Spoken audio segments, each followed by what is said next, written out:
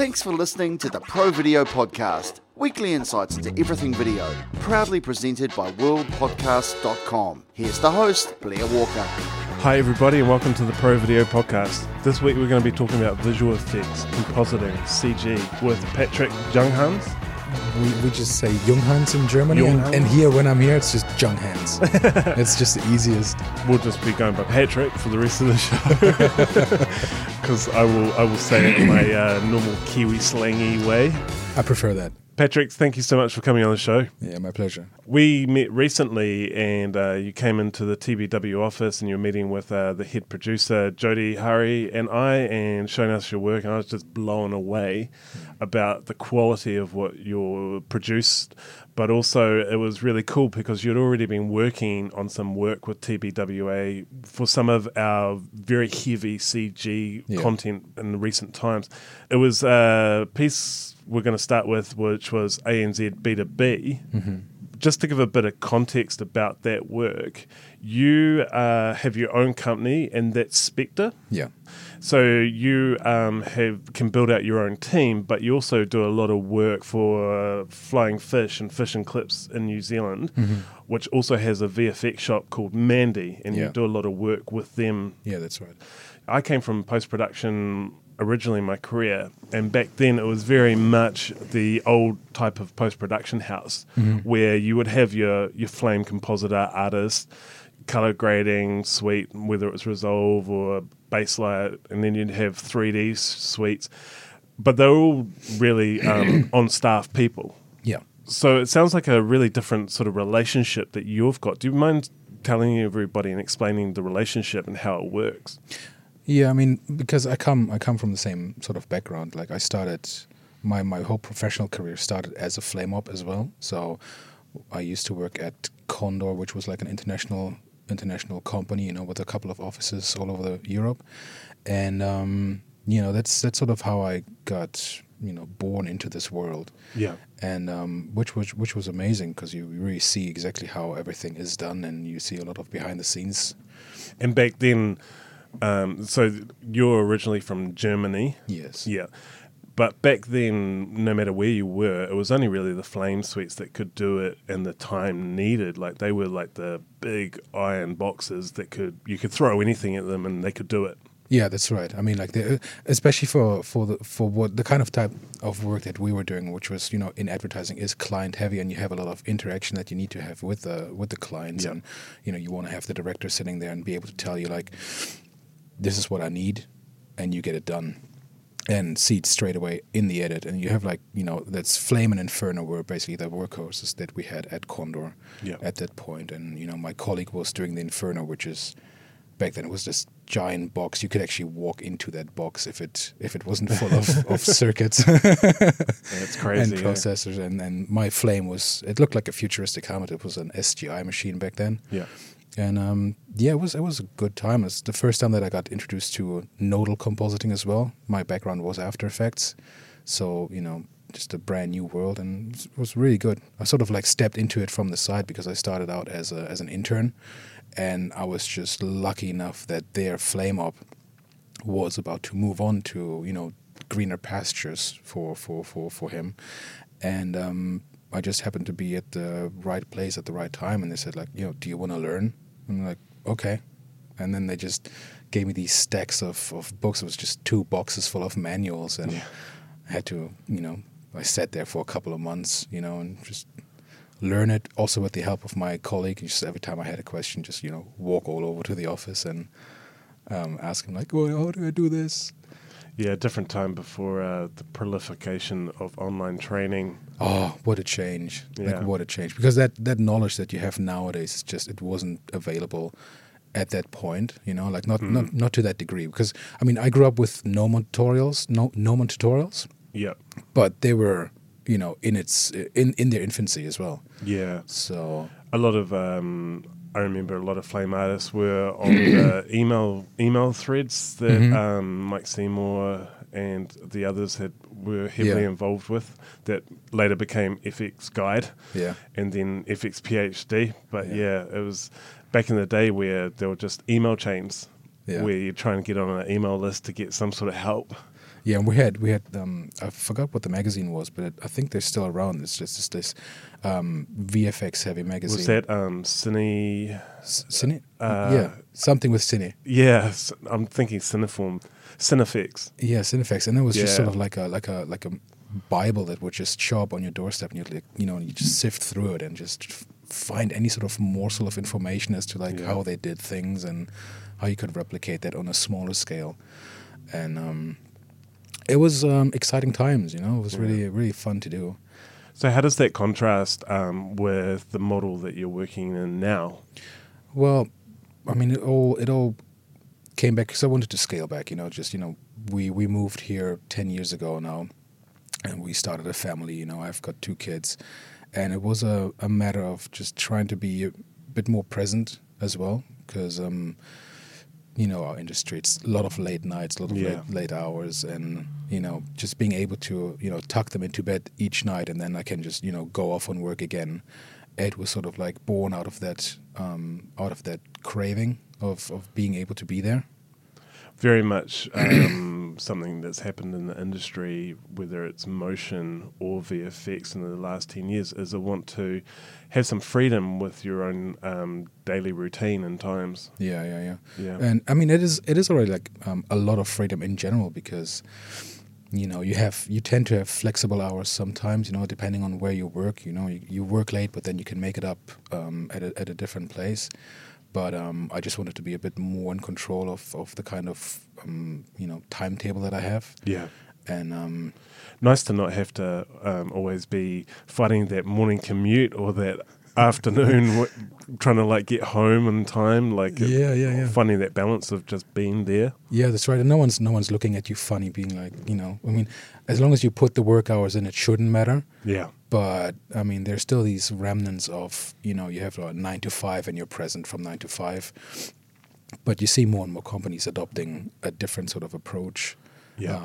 It's the output that matters and not really your presence. Yeah. And, I think empowering people by giving them freedom, it's really easy to see if people are performing or not. Yeah. But in a way of really retaining people, I think that companies will need to have a look at being a bit more flexible. Yeah. Yeah, it's a real transition. I know that for me, it's quite hard to work from home if I'm working on something kind of heavy, just because I don't have the processing power. And looking at the work, and we're going to have a lot of links to Patrick's work today, and really encourage everybody to click through. We'll be talking about some specifically. But when you look at this work, it is really high-end visual effects, and you're going to need some pretty butty power. So you must have some pretty sweet machines specced up at home, I'd say.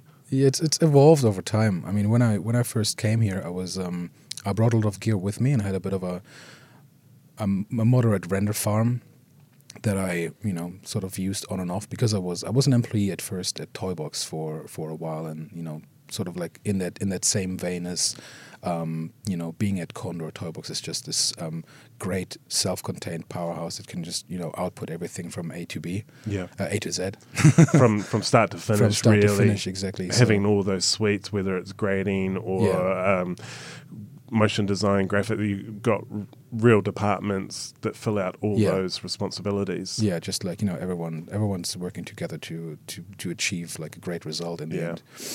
And that's where post-production facilities still maybe you don't have the giant ones that we once did, but they're all still very necessary for those projects that have high demands and really quick turnaround times. Yeah. And going back to processing power, it just sort of developed. I mean, I had my render farm, and then at some point a couple of years ago, that got decommissioned with the rise of cloud rendering. Yeah. Primarily being like Zinc being my favorite out of all, because it was the first one that really integrated extremely well with Maya. Yeah. And it was just a matter of opening up your dialog box, sending it out to render, and it would just show up exactly where it had to be. Yeah. And you would pay a bit of a premium for it, but it was worth the it was less hassle. And even maintaining and troubleshooting, that time and the energy, it's not just the money value of the hardware, but just the headaches and the overhead of like trying to maintain a render farm yourself. Yeah, and then especially in the summertime, then you don't have to cool anything down. Yeah, and you don't have to worry about. In winter, it's great for heating. Oh. You wouldn't imagine how warm it gets next to it, but it was quite fun. It probably was my most expensive heater that I've ever had in the wintertime. So a lot of the guests that I have on from the motion industry, and a lot of them are using Cinema 4D, which I use currently, which is great for motion design. But I originally started out doing 3D in Maya. Yeah, no. Well, actually, Electric Image was my first 3D software. I don't know. Wow. Did you hear of that one way back? No, Electric Image? No. What was your very first 3D software? It was Maya. I actually Nice. started in Maya, and I think it was Maya, I want to say Maya 4.0. I'm going to age myself. I was 2.0. Oh, wow. Well, look, you've got seniority in that one. But we were, I got introduced to it during my studies. Cool. And it was, again, I just chanced to, it was either 3ds Max or Maya. Yeah. And I think I might have, heard someone say like Maya is, more widely used in the kind of field that I was. Visual effects, it's had such a strong hold for decades. Yeah. Because it was the same when I was coming through, because there was a lot of people learning it to go and work at Weta. Yeah. But 3D Studio Max was very heavy in the gaming industry. Yeah. Yeah. When I was studying, if you're in the degree project, you had to use Electric Image for 3D. Right. It was only if you're doing a postgrad or a master's that you Okay. could use the Maya machines. And they were the SGI boxes. Yeah. What were they? I can't remember the model, but you remember those ones that sat on the desk in that black, blue, slick little SGI box? My SGI box was a green one that looked like a space helmet. But don't ask me for the model. I remember I was doing post-grad, and the other person doing 3D in post-grad was Adrian Lawrence, who's creative director at Future Deluxe, and he's over in Sydney setting up. But I remember that I would be working during the night and have 6 machines rendering for myself, and then we would swap. He'd come in the morning, I'd go home and sleep, and he'd have the suite for the rest of the day. So we're like, and then looking back, we didn't have any ambient occlusion, the ray tracing. Yeah. It was like pretty rudimentary. It's funny thinking back to what we thought was just so photorealistic, but looks like crap today. Yeah, it's really, it fascinates me looking back at everything that you do. It can even just be 2 years, and you look back at it and you're like, this looks like crap. keep it PG. It looks terrible oftentimes. And you're like, wow, I could have done better, but at the end of the day, you couldn't have done better because you weren't there yet. You didn't have the same sort of eyes looking at it, But the technology advances so much. If Yeah. we're looking back a few years ago, real-time rendering seems to get better and better every few months now. yeah. I'm learning Unreal now as well. Unreal, It's nice. It's pretty impressive. Yeah, totally. So what sort of render engines are you using in Maya? So V-Ray, Arnold, and Redshift sort of being the primary sort of workhorse at the moment. Cool. And but keeping everything still, like just keeping up with everything else, because there's sort of I'm always thinking horses for courses. So whatever software package you need to get the job done, and it's in sort of your best abilities, just use that. I'm pretty Whatever's needed for the yeah, job. Yeah, it's pretty easy, yes. Awesome. So how long have you had Spectre set up where it's your company and you're basically more of a small boutique studio? Is that how you could sort of see yourself? Well, I wouldn't even go as far as calling it a studio, because at the end of the day, it's just about providing VFX and CGI services to places that either need an extra hand, or that maybe like agencies that wouldn't necessarily have their in-house team, and they want to do in-house projects that are looking a bit more flash. Yeah. Just sort of like present a team like a cohesive unit of like just a workforce that can, you can just guns for hire. Yeah. More or less, and that's how we work. That's how we work with Mandy, for instance, as well. Because Mandy in itself, like they can handle everything from start to finish as well. Like they can grade, they can edit, they can output everything, and they just don't have the 3D side yet. And they might have in the future, and then I'll move on to other pastures. But until then, well, I'm happily gonna keep working with them, which is, It would be sad. It would be sad if it stops, but because they're a really cool bunch of people. Awesome. The work that you've done really makes such an impact. So there's a specific one that I'm thinking of, which is a B2B story, which is about business to business is the normal term for B2B. But for this one, it's literally about a bee. And it's a fully CG bee that on the first shot, right up there in frame, and then taking the audience through the story, really, of how ANZ works with its customers in a partnership with all the different places in the bee industry. Mm-hmm. The CG is centre stage in that piece, and it's so photorealistic, but the animation, the anticipation in the movements, the subtleness that you've brought into that work, the work that you did with Flying Fish and Mandy on that, and that was directed by Petra, wasn't it? Yeah, Petra. Petra Sibilic, and the Mandy VFX producer was Steen Beck. Mm-hmm. We'll have a link to this piece in the show notes. Check it out. How do you go about the process of working with the director, the visual effects production team, creatives, the agency, and the clients? There's a lot of thoughts in that process. So is the director your main port of call in that sort of workflow? Well, I like to meet both with. We're working with Petra and Steen, at the same time, because you gotta have both, right? You have to have the creative vision, and you have to have people that rein everyone in and manage everything, and you wanna make everyone happy as well. So you just gotta listen to all the sides, and it's nice. I really like as cool as it is to work remote on everything. It's just really important for me to have these face-to-face meetings, because you're looking at the same storyboard, you're looking at the same panel at the same time, and you talk about the same things, and you sort of can riff here and there, and you just It's interesting when you're in a room with someone, just looking at the things that aren't being said verbally. Yes. Yeah. Yes, it's so important.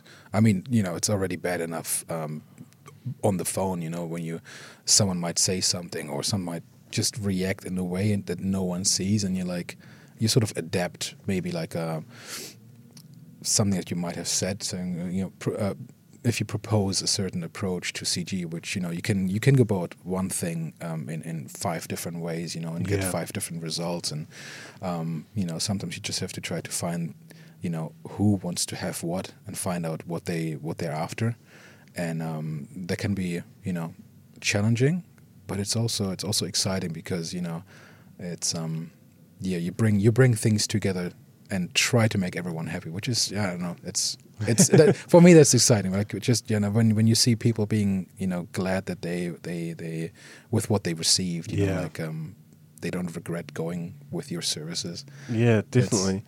It's nice. So this piece in my mind is really about being photorealistic. The bee is it looks like the real thing. The movements are real.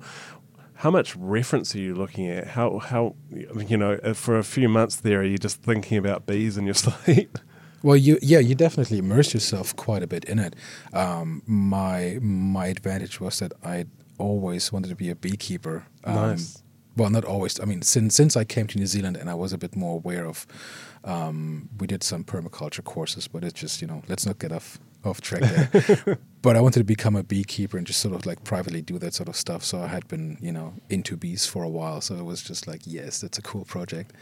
And But just like any animator would, or any 3D artist should, is just you look at tons of reference and you spend hours looking at documentaries and you just try to find the snippets that can be important, and you develop an eye for certain things. It's like how the fur, like how the fuzz of the bee reacts to certain lighting situations, how they move. You learn a lot about them as well. You learn how they communicate with their movements, which you might not necessarily bring into it, but you have it in the back of your head, and there are like certain things that they do that are on purpose, and if you can sort of like bring that into it, it's quite nice.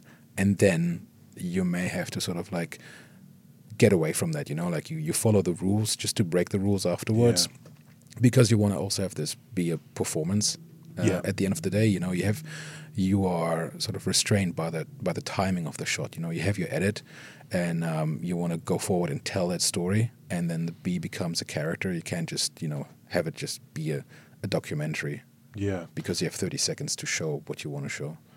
And in this piece, the bee is really integrated so well because it is such a focus. And even the opening shot, there's a close focus on the bee that flies off into the distance. So there's a rack focus there from the bee to the sign saying a B2B story by ANZ. Must have been a lot of work on set for them to really nail that focus pulling as well, to get you the plates that you needed to integrate that bee and match those camera moves and things like that too. It was a thing. I mean, like I wasn't on set because I had a skeleton crew that was traveling. So Petra with her DOP, and maybe someone else. I think it was just like they had a lot of locations to cover across all of New Zealand. They had to travel. Quickly. They had to travel light, and I prepared like a little VFX set for them with color charts and like these sort of very lightweight gray and chrome balls that I could use to rebuild the light off of that, sort of like HDRIs. Yeah, no, we didn't go as fancy as HDRIs. Just matching the lighting. Just matching the lighting from that, which was luckily enough, it's if your bee is like in the air, you have a bit of leeway as well. Yeah. You just try to make it look pleasing. In terms of the rective focus, because we can play with that in the edit and with the timing, like we said, just do a couple of different rective focuses, different speeds, and then it was sort of like finding the right moment during the animation. I do pre-comps straight away with everything, so I can propose timings as well, and then show the director, okay, is this something that you would like? And then with our review process, which we're pretty big on, just like get a lot of back and forth into the game, so that no one ends up being surprised when you're like really far down the road, and there's no time to do any revisions. What you're creating has so many different layers of it. You have the model, you have the rigging, the animation, texturing, the shading. These are all the fundamentals of CG, the lighting and the rendering. The animation, which is so critical to telling the story, for it to feeling natural, but also just creating this asset as well. Yeah. What's the process and strategy in doing that? Is it a linear process, or are you doing a few different things at the same time and building them up on top of each other? The bee in particular, I have to say that it was a TurboSquid model because of just budgeting reasons, Cool. Yeah. So the bee itself, the asset that we found that was fitting our purposes, it had a model, it had shaders, it was set up for Arnold as well. Oh, nice. It had X-Gen fur. Everything it had the rig. It was a great rig as well. So it seemed like the perfect asset. But as with everything on TurboSquid, you always end up, having to maybe rebuild a bit of it. Things here and there. So at the end of the day, I had to get into the rig, fix a couple of things there. I had to fix the groom as well, sort of like started from scratch, because there were some really weird behaviors, which there was a whole process with. It just took weeks to actually contact them, because they have it's just a marketplace at the end of the day. Yeah. So all you do is like you tell them, and then they tell the creator of the asset, and then it just goes back and forwards. And like if they can't replicate that, you're left with just showing them. You just record your screen, and that's what it was. Just showing them like it's not working. Can you fix it? And so, what was the groom that was for the soft fuzz kind of part of it? Yeah, that's right. Which was really important on a key shot, which was with the Nati Pro, and that's kind of halfway through the 30-second spot. It's, again, in focus, quite close to camera, but it's heavily backlit, so that light that's wrapping around, you really see that detail in the soft fuzz. Yeah, that's right. Yeah. We actually decided to get away from Arnold and turn this into a Redshift B as well. I wonder how many projects end up like that. I think it is quite common, but ideally, you plan that ahead of time. Yeah. And then But being able to understand and know different renderers just allows you that freedom to go and change that call as you need, constantly just feeling that deadline coming closer and closer, and that's not going to shift. Yeah, and even mixing and matching renderers is so easy nowadays, because it's just they used to be quite back when I was doing Mental Ray and just the default Maya software renderer. When you were putting two different renders on top of each other, you would get gaps and outline issues and things that wouldn't line up, and it's gotten way better to a point where unless you're working with something really fine like hair, for instance. Mm-hmm. It gets harder to mix and match, but if it's anything else, you're pretty sweet. And then you can always do deep rendering as well. Yeah. Do you mind explaining to those that might not have heard of deep rendering what it is? Well, I came across deep rendering because of Weta, and I don't want to speak out of turn, but I think they might have even pioneered deep rendering. Yeah, it's basically it's not classical compositing anymore, because you're including a depth data in your renders, and you just bring instead of doing layers that go A over B, you just connect all the layers together, and the software knows where to place them in depth, and then you can, for instance, just replace one element, and it'll fit right in. It's a good way of thinking is if you had a smoke field or a fog volume that you have to put an object into that, where it understands the basically the render at the pixel at each pixel, but in a Z depth as well. Yeah, that's right. Cool. So I mean, that can get quite heavy because depending on how much info you render out into the depth buffer, or let's say deep. It's not like a Z depth channel. It's actually a whole process. It can get quite heavy, and if your pipeline isn't made for that, it slows everything down to sort of like a halt. We ended up changing all the shaders. We ended up modifying some of the textures because I didn't quite like the pattern of the at the bum. I wanted of the abdomen of the bee. I wanted that to look a bit different. Doing the groom, doing the feathers, and then just adjusting everything for Redshift and just sort of like make that work. So, but the main bee asset it's still that original TurboSquid asset with the same geo and the same rig, and we just polished it in a different way. But back to your question, I mean, when you create an asset like that, you would first just look at tons of reference. If it's a natural asset like a bee, it's easy because you can find that. If it's something like a 3D character that hasn't existed yet, then you would naturally first do a whole concept design stage, go through that stage, and have like someone come up with different styles of a character, or maybe the client has something in mind. And there are plenty of amazing artists out there that can, you show them one style and they'll just create, 5 characters that are just within the same vein, and you just pick and choose. Or sometimes you just don't know what you're looking for, and then again, you go in that concept design stage, you sort of just try to find what everyone wants, and there's like a iterative process to it that just may take a day, may take a couple of weeks. You don't know that up front. Yeah. And then you just go, straight into modeling and sculpting, get some proper details into it, and then once you have like the base model, you can get your rigger onto it, and they can start working on this. There's a lot of overlap. It's quite linear, but there's also a lot of overlap, and sometimes you circle back. It can be quite organic, because you might actually have the rigger do something where the model needs to go back and change the topography of the geometry. You might have the rig and everything sorted, and you give that to the animator, and the animator will then inform the rigger that this needs to change, or hey, this deformation then goes back to the modeler. There's like it can be quite organic, or when you start adding the groom, like the groom can sort of misbehave as well.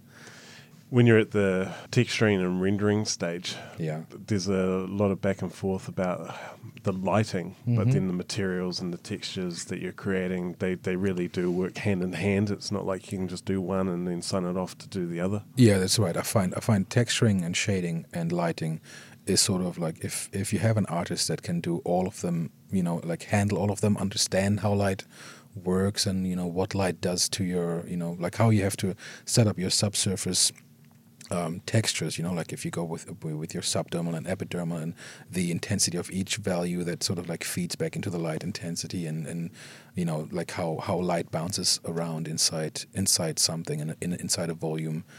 When they have a full understanding of those steps, you get better results instead of just handing something over and then they have to deal with that, because sometimes you don't have that luxury. If you get an asset and everything is sorted, and then you just have to try to make it work with the light, you sort of if you can change the asset, if you're not able to, then your end result may not be as good as it could be, and then also it goes sort of like you pay the penalty forward as well, because then the compositor that needs to deal with the end result, they might have extra work, because I always think we've departed from the days where we had to do everything in layers. We have renderers now that can get really close to photoreal results if you do it right. Yeah.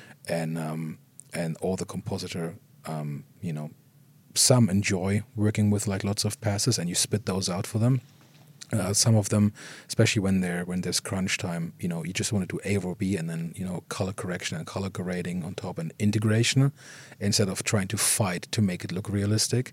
You just want to sort of like do that final polish pass. Speaking as a compositor, a lot of the big studios would have their ways of working, whether they were working with passes or working with final output, and then just doing. In VFX for television, commercials, short form work, is it really like there's no set way? Everyone's just doing it how they need to at the time, depending on the project? It can depend on the project, and it can also depend on the compositor that you're working with. So it always helps to have an understanding of the compositing process.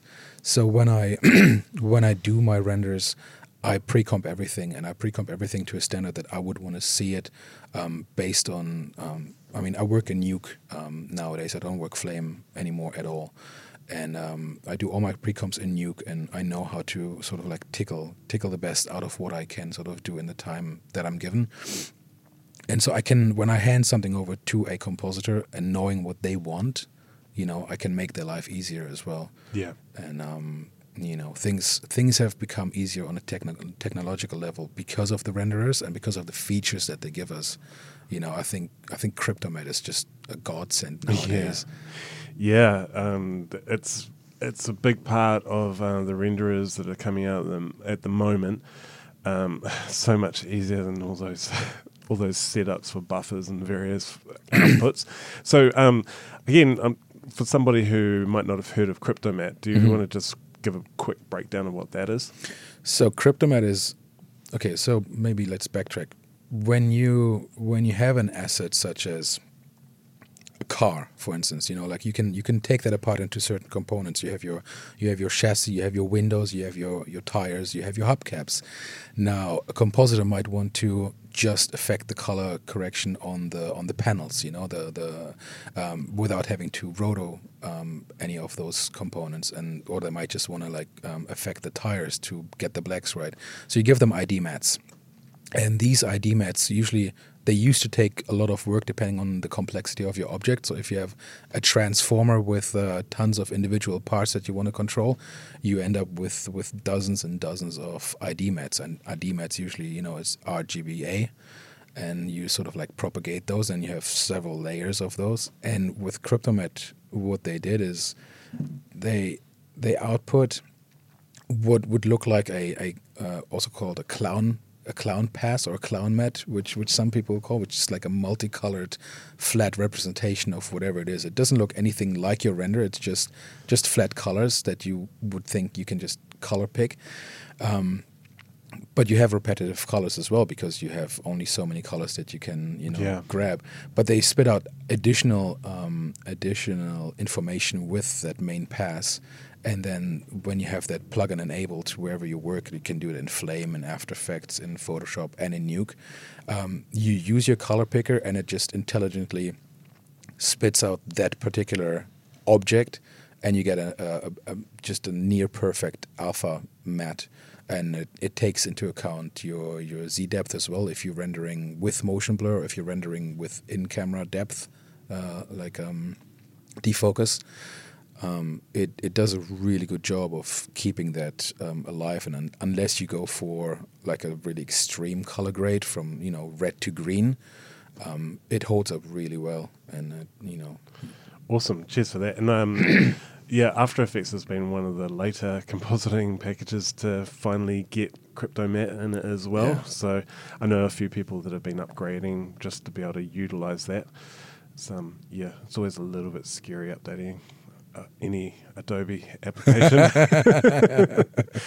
Well, I keep my Adobe a bit limited. I do Photoshop, Illustrator if I have to, and After Effects if I really, really have to. It's not a knock on After Effects, but for the kind of work that I do, which is heavy compositing. Heavy compositing, I find After Effects doesn't suit my needs.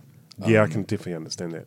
But it's a perfect package for motion graphics, and I think a lot of studios still use After Effects for compositing. Yeah, but when the price point for Nuke, it's not a cheap piece of software. Yeah, no, that's true.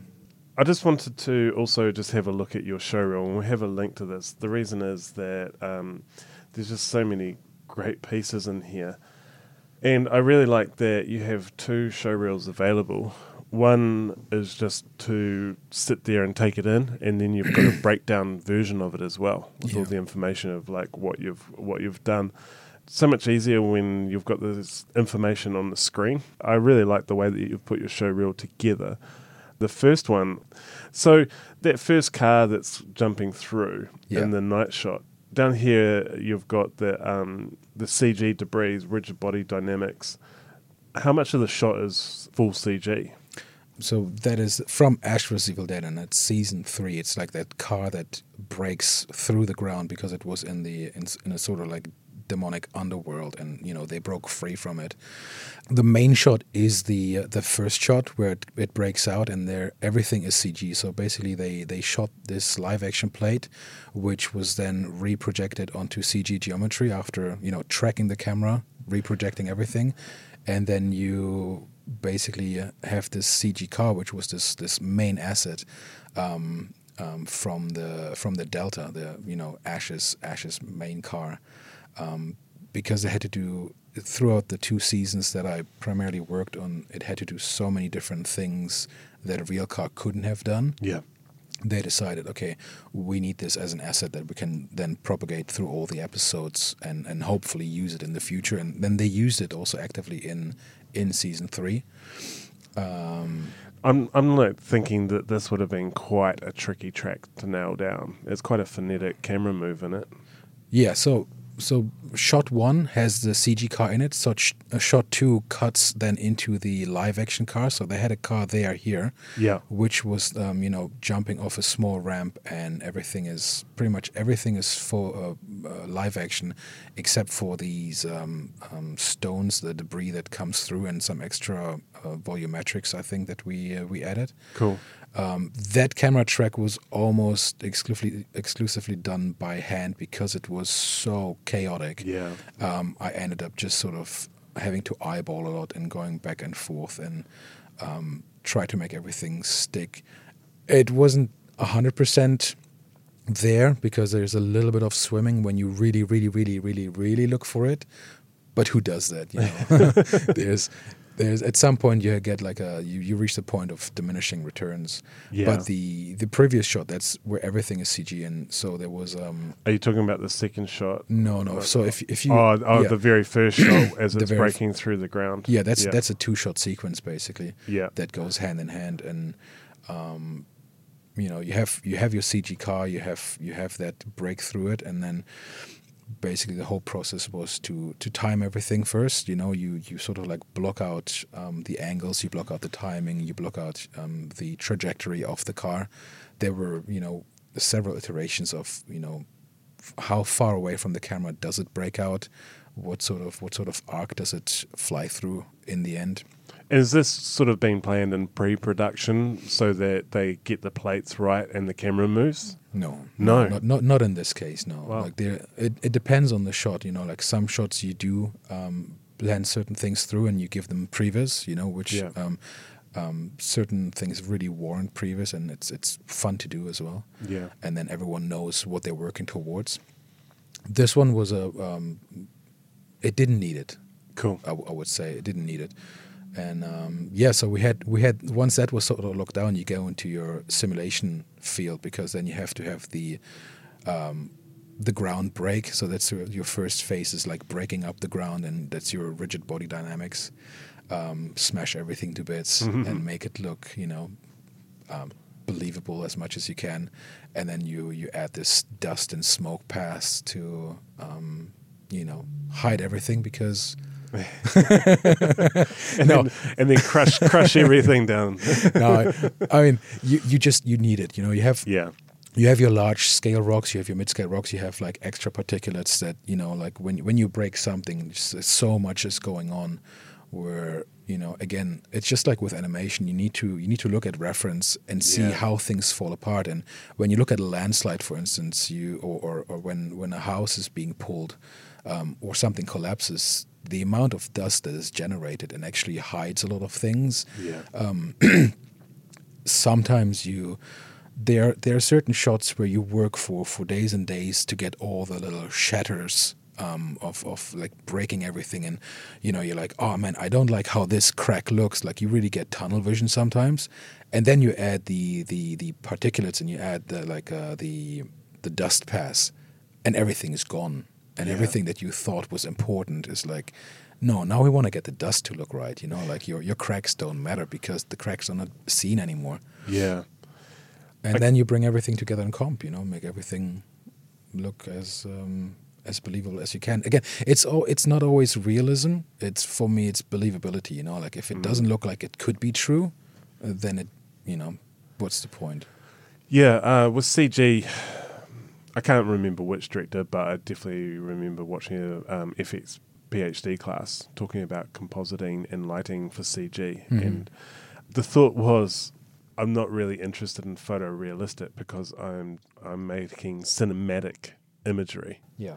So, yes, it's got to be believable, but if you're making anything, you're crafting the light, you're crafting the set. Yeah. You've got a vision of what it is, and it's about stylizing. It's about the look that you're trying to create. Yeah, exactly. I mean, it starts on set, right? If you have a scene where someone is talking to the camera, you don't just point it flat at them, like you already set your camera with like a certain focal length, with a certain perspective, and then you start modeling the scene with lights that actually, where the light itself also tells a story, like you highlight certain things. So it all starts right there. And then you just, you sort of like carry that on, and then, once you integrate CG you have to do the same thing again. Like you have to match whatever they did on the set, and then the director might want to highlight certain parts within the CG, and he might want to art direct certain elements of like whatever it is you're working on to tell his side of the story, or like to tell his vision. Yeah, definitely. A shot that I really love in your reel is it is the CG head explosion. I think any kind of head explosions are interesting. It's pretty full on and intense. Do you mind breaking down what your role in this? What was on set as far as the different passes that you got to work with? Because you've got a character here, you can physically see that there is no head for a portion of the shot as well. Yeah. So you're getting some clean plates as well to sort of use for compositing, as well as the talent on one of the plates? You always hope for clean plates. Sometimes when you spend time on set and you see how pressed for time things can be, you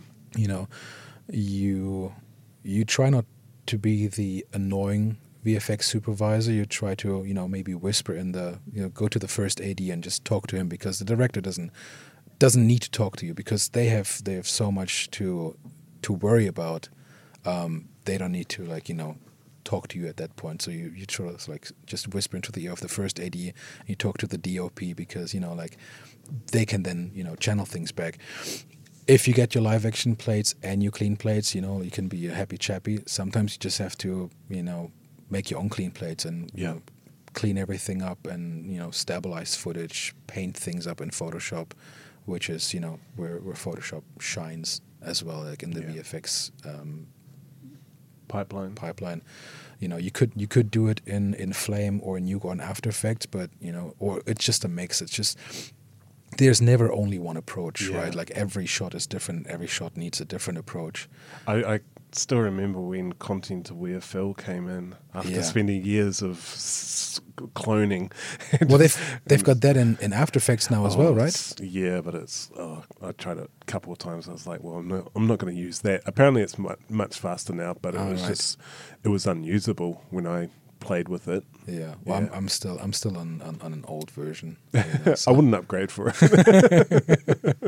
Yeah, people don't like the Creative Cloud all that much sometimes. I love After Effects. I think it's what I use all the time. Yeah. But it does have to do a lot of tasks and fill a lot of roles. So I'm using it. The compositing aspect of what I've done in the past isn't really part of my role anymore. So I'm definitely using it for motion design and for compositing motion. But like type animation and dealing with type, I don't know. There is no real alternative to After Effects. No, I've seen it, and they've had sort of like the upper hand for many years when they started adding those animation presets for type animation. It was really impressive seeing that on YouTube and seeing what people actually do with it. And then you have all these amazing plugins from Trapcode as well, where you have Element 3D. Well, I tried Element 3D for a bit, but I still just love Cinema 4D. I feel really at home in that, so I'd much rather be working in there and sending out. And they have Cinema 4D integration through Cineware as well, but I still just want to render and then get as close in the render as I can, and then it's a very similar workflow to what you're describing, but it's just Cinema 4D to After Effects and having out the different ID mats, which in Cinema 4D are buffers, and then just finessing and polishing as needed in After Effects. But it's a love-hate relationship, I suppose. Well, isn't every software though? I mean, you can complain about one software all you want, but there's no software that's perfect. No. You just sort of, you learn to deal with the shortcomings, and you just leverage all the things that it does bring to your work. But going back to that head explosion, it ended up being a lot of live action elements in there, because we thought at first, and that was done through cause and effects, like the credit goes there. I'm not sure if it was Greg or Paul who did the compositing. In cause and effects, they they were responsible for a lot of the VFX for Ash vs Evil Dead and other big shows produced in New Zealand. Yeah, they were. So I met Greg and Paul during Spartacus, and I came on board with them as a new compositor there, and brought some of my Spartacus was very comp heavy. Like we may have added bits and pieces here and there in terms of 3D, but that wasn't really our role when we were working there. Is that just because it's more grounded in the real world compared to, say, Ash? No, I wouldn't necessarily say though, because I think there was a lot of potential for 3D in Spartacus. It just sometimes things are not feasible, either feasible to do, or they already have other vendors that that the production has experience with, that have been signed on from the beginning. So they're getting those shots. Yeah. But there wasn't.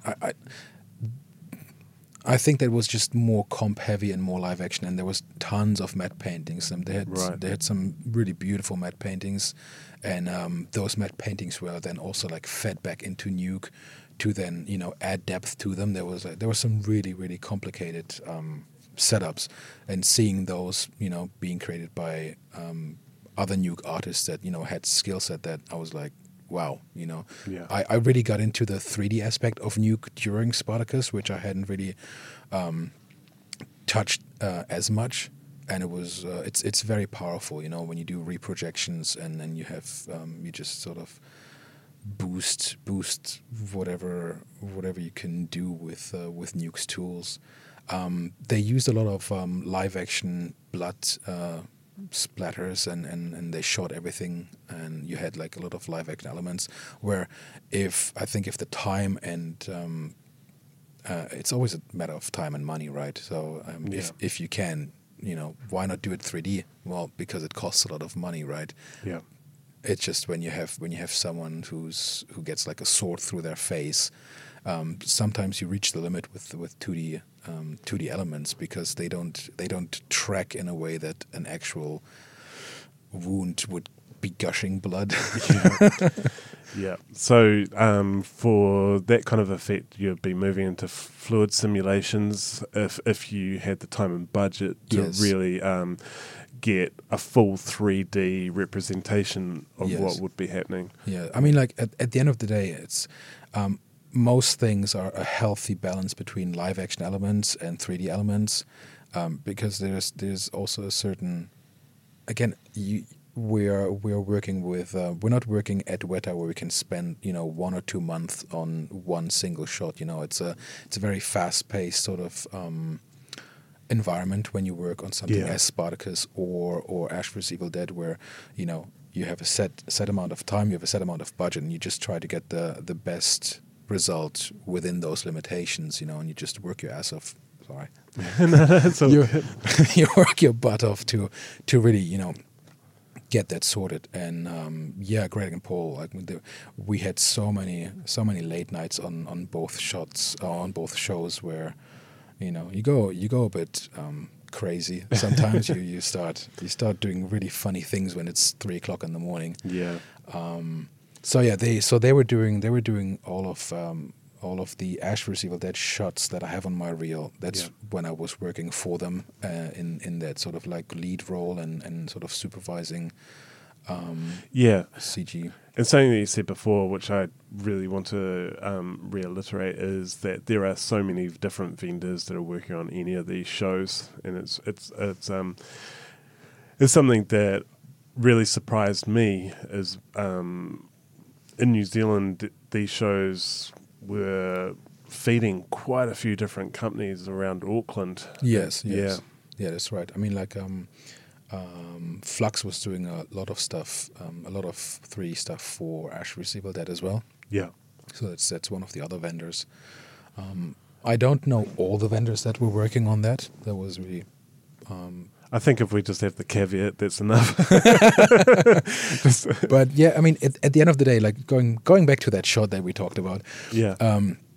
The idea at first was to have it a lot more complex. We were going to have it's a mascot whose head explodes for any people that need to know what this is.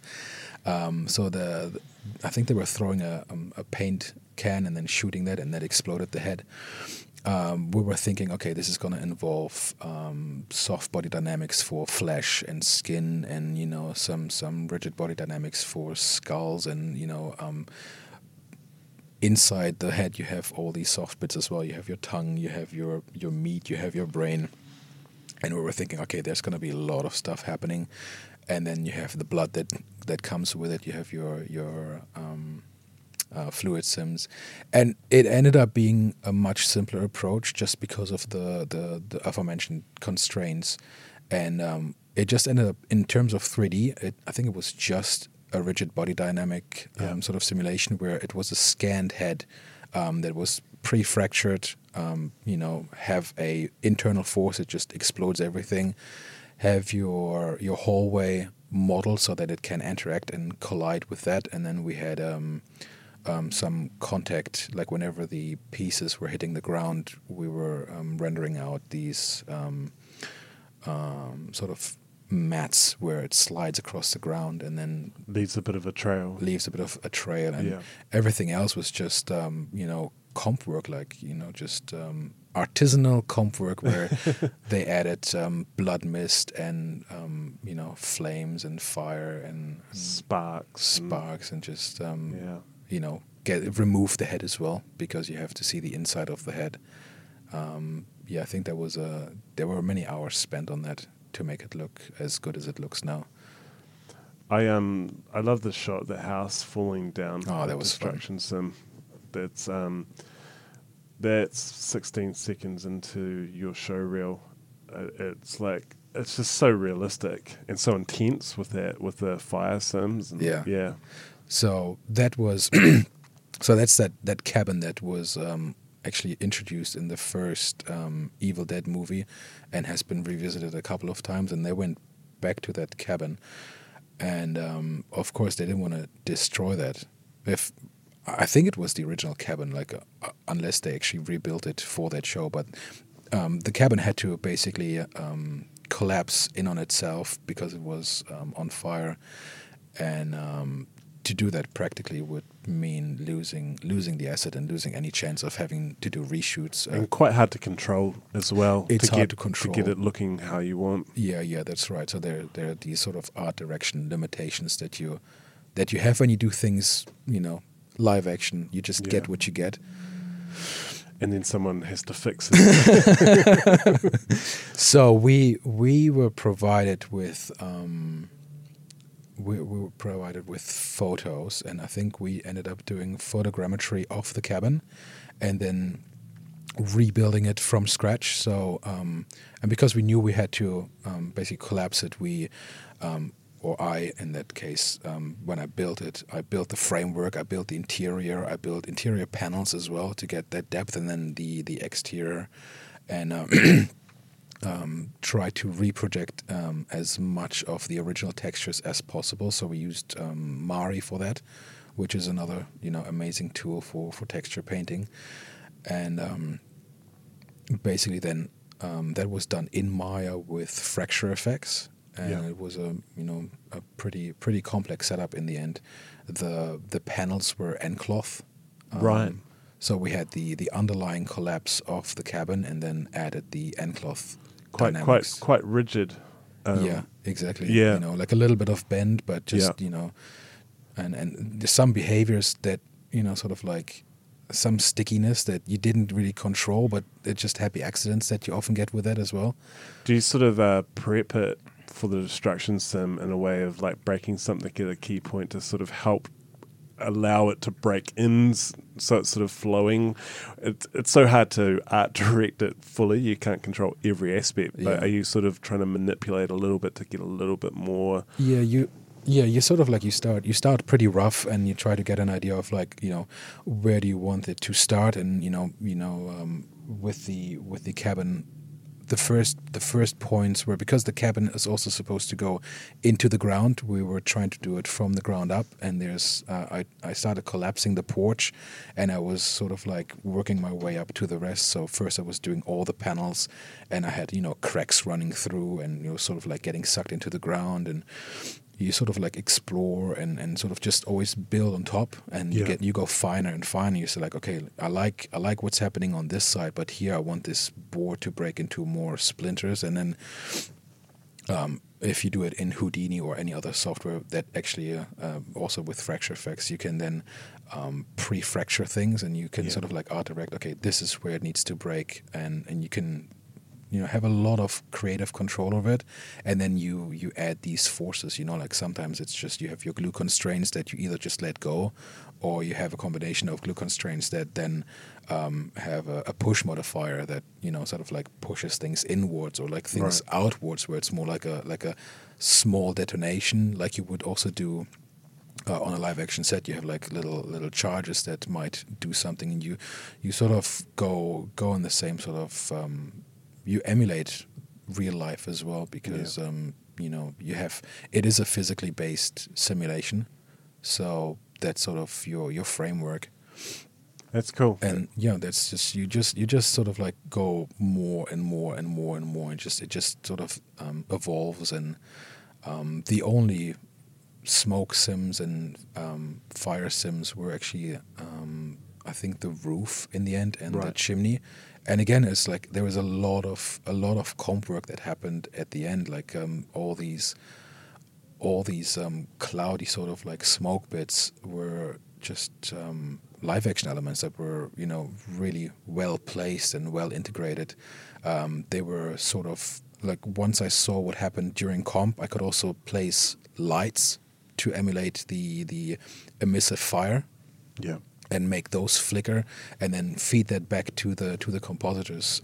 So that when they're comping the fire and the smoke with the CG destruction, it's pretty much contact lighting, isn't it? Yeah, exactly. Yeah. So you know, like you go back and forth and try to make it look as nice as possible. Awesome. Well, there's so many great pieces in this reel, and we'll have a link. Everyone should check it out. And now it's time for the Pro Video Picks. First up is the Pro Video Pick, which could be anything that you'd like. What would be your Pro Video Pick? I was trying to come up with a mantra of like sort of what I do in life. You know, I was actually just looking through all these past podcasts and seeing like, well, what do other people say? I was like, what do I want to tell the world? I said appreciate the simple things, you know, stay humble and keep learning, which is just what I try to do, because you know, both the wife and I, we're trying to always be aware of the things that we do have, you know, be aware of other people that don't have things, and, you know, try to be I can't say what I want to say. Don't be a C word, you know, in general. Just, you know, just be happy with what you have, sort of, you know, like appreciate what you have in life, and be thankful, and you know, just try to be a nice person.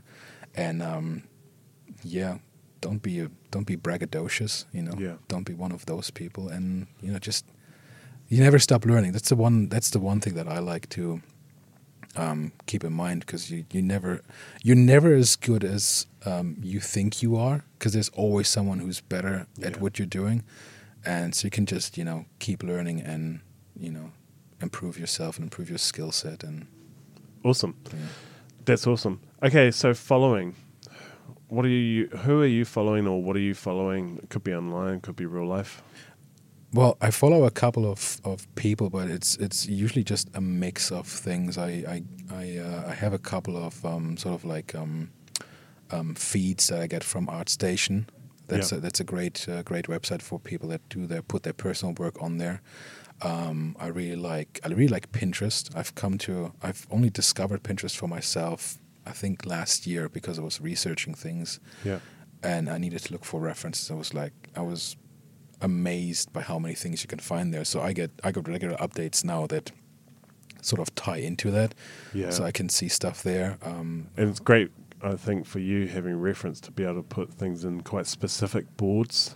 Yeah, exactly. Or even just, you know, you type in, you know, little cute monster, and you find really cool stuff, or then the rabbit hole gets longer and deeper. You just spend there an hour, and then you end up, you know, you go to Cthulhu, and you end up, you know, looking at birthday cakes.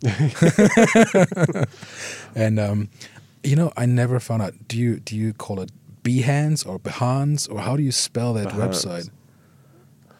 How do we say it? I say Behance. Yeah, I don't know. It's Behance. So Yeah. that website is great as well. Tomato. To look at professional work, you know, like to look at what people do and the kind of stuff that's sort of like out there in our industry. Cool. And then just I look at a ton of breakdown videos on Vimeo and YouTube for things. It's sort of like I love seeing those, how things are done, deconstruct everything that you see. Cool, man. Excellent. All right, so inspirational video. Do you have a video that you'd like to share with everybody? Yeah, there's the only thing that I could think of, because I mean everything can be inspirational, but the one thing that always stuck with me was this lady she had a TED talk, and it was you know, she had all this data from people on their deathbeds, and it's the one thing that really stuck with me, you know, that the regrets that people have once they're in their final hours and the final days. And I try to keep that in mind, you know, like not to work, you know, I love work, right? So I've always been extremely lucky to fall into my field because it was my passion. Yeah. You know, I started with the camcorder of my dad, and it just sort of like developed from there. And I was just always lucky enough to find the right place at the right time to just keep doing what I do. So I'm a bit of a workaholic, like I just sort of never stop. Which when you have you have an office, you know, in your own home, it can be quite tough because you might just, you want to push and you want to polish, and you're like, oh, I'm not quite happy with what this looks like, so you just want to add a bit more to it, because it's like a personal pride sort of thing as well. Yeah. So, but as they say, you know, like work is not everything. And that's what a lot of people say, you know, like I wish I wouldn't have worked this hard. So I try to keep that in mind, you know, like try to appreciate what's right next to you, like in front of you, like your family, you know, like your kids, because your kids, your kids don't care about how much money you bring home. Your kids, you know, they're happy with you just being there. You know, that's all that matters to them when they're young. Yeah, when they're teenagers and they want to have their iPhone, then they might care about that, but. Those are, I think, the formative years are when you need to be present. And awesome. That's really great. Sort of we'll have the link in for that video, so check it out, everyone. Following you, so where can everybody follow you online? So I'm not a very public person. I do have a Vimeo page with selected work, and I just started an Instagram account where the whole idea is to, you know, take the shots that I have in my show reels and just, you know, sort of like unedited, sort of like a bit longer. You know, you can't show someone a 10-minute show reel, they sort of get bored. But if they want to see a certain shot in its entirety, like the collapsing of that cabin, you know, like that's sort of like from start to finish. And over time, I want to put a bit more, some breakdown videos there as well, just to sort of like show some behind the scenes. Some magic. Awesome. All right, well, we'll have those links in the show note, everyone, so check it out. And final question, who would you like to see on the show in the future? Well, I mean, what interests me at the moment is just to hear keep hearing from people in the industry, but at the moment, because I run my own little outfit now, I'm really always interested in people that do their own thing, you know, like shop owners, like when you were talking to... Again, I forgot the name. The other Dan. Yeah, the other Dan. Yeah. Dan Brown. There was a previous episode with Dan McKay and Dan Brown, and you used to work with Dan McKay at Toybox. Yeah. It's always so interesting to see, you know, like what they go through, like what they went through, how they set up their shop. I'm part of some business hubs, and it's always interesting to hear from other companies as well, like what they go through, even though it has nothing to do with your field. I always find that quite fascinating as well, like the struggles that they have. Like, you know, I don't have staff. I have freelancers that I work with. But even to hear from other people that deal with staff, like, I don't want to deal with staff ever. like a lot of places, you need to have freelancers available to keep it running, because you need to be able to expand when bigger projects and jobs come in. It just sometimes seems like a headache for, not a knock on staff. It's just like from a business point of view, there's so much to think about. You have your payroll, you have you have to worry about the sick pay, holiday pay, and just like the whole scheduling of staff and whatnot. I don't think I'm ready to worry about that kind of stuff yet. So when you work with freelancers, sort of like, are you available? Yes. Do you want to work with us on this one? Yeah. And it's sort of like, because it's not my forte. Well, fair enough. It's like suddenly something that you're really passionate about, having to take on those responsibilities that you're not interested in, that could really crush the enjoyment that you're getting from what you were wanting to do. Running your own business, the amount of hats that you suddenly have to wear, it's different. It's just being your artist and just worrying about the stuff that you have to do versus like, I need to start budgeting. I need to actually like keep these people now in check. So like, okay, like how long have you been working on this? Well, we don't have budget for another day. Like, can you get it done tonight? Yeah. Like those sort of things, and it's exciting in a way, but it can be very stressful when you do those sort of tasks that you weren't looking for. Yeah, no, it's good to understand the reality versus the rosy polish everybody sort of glosses over of like, oh, I have my own business, it's wonderful. There's a reality to it. Yeah.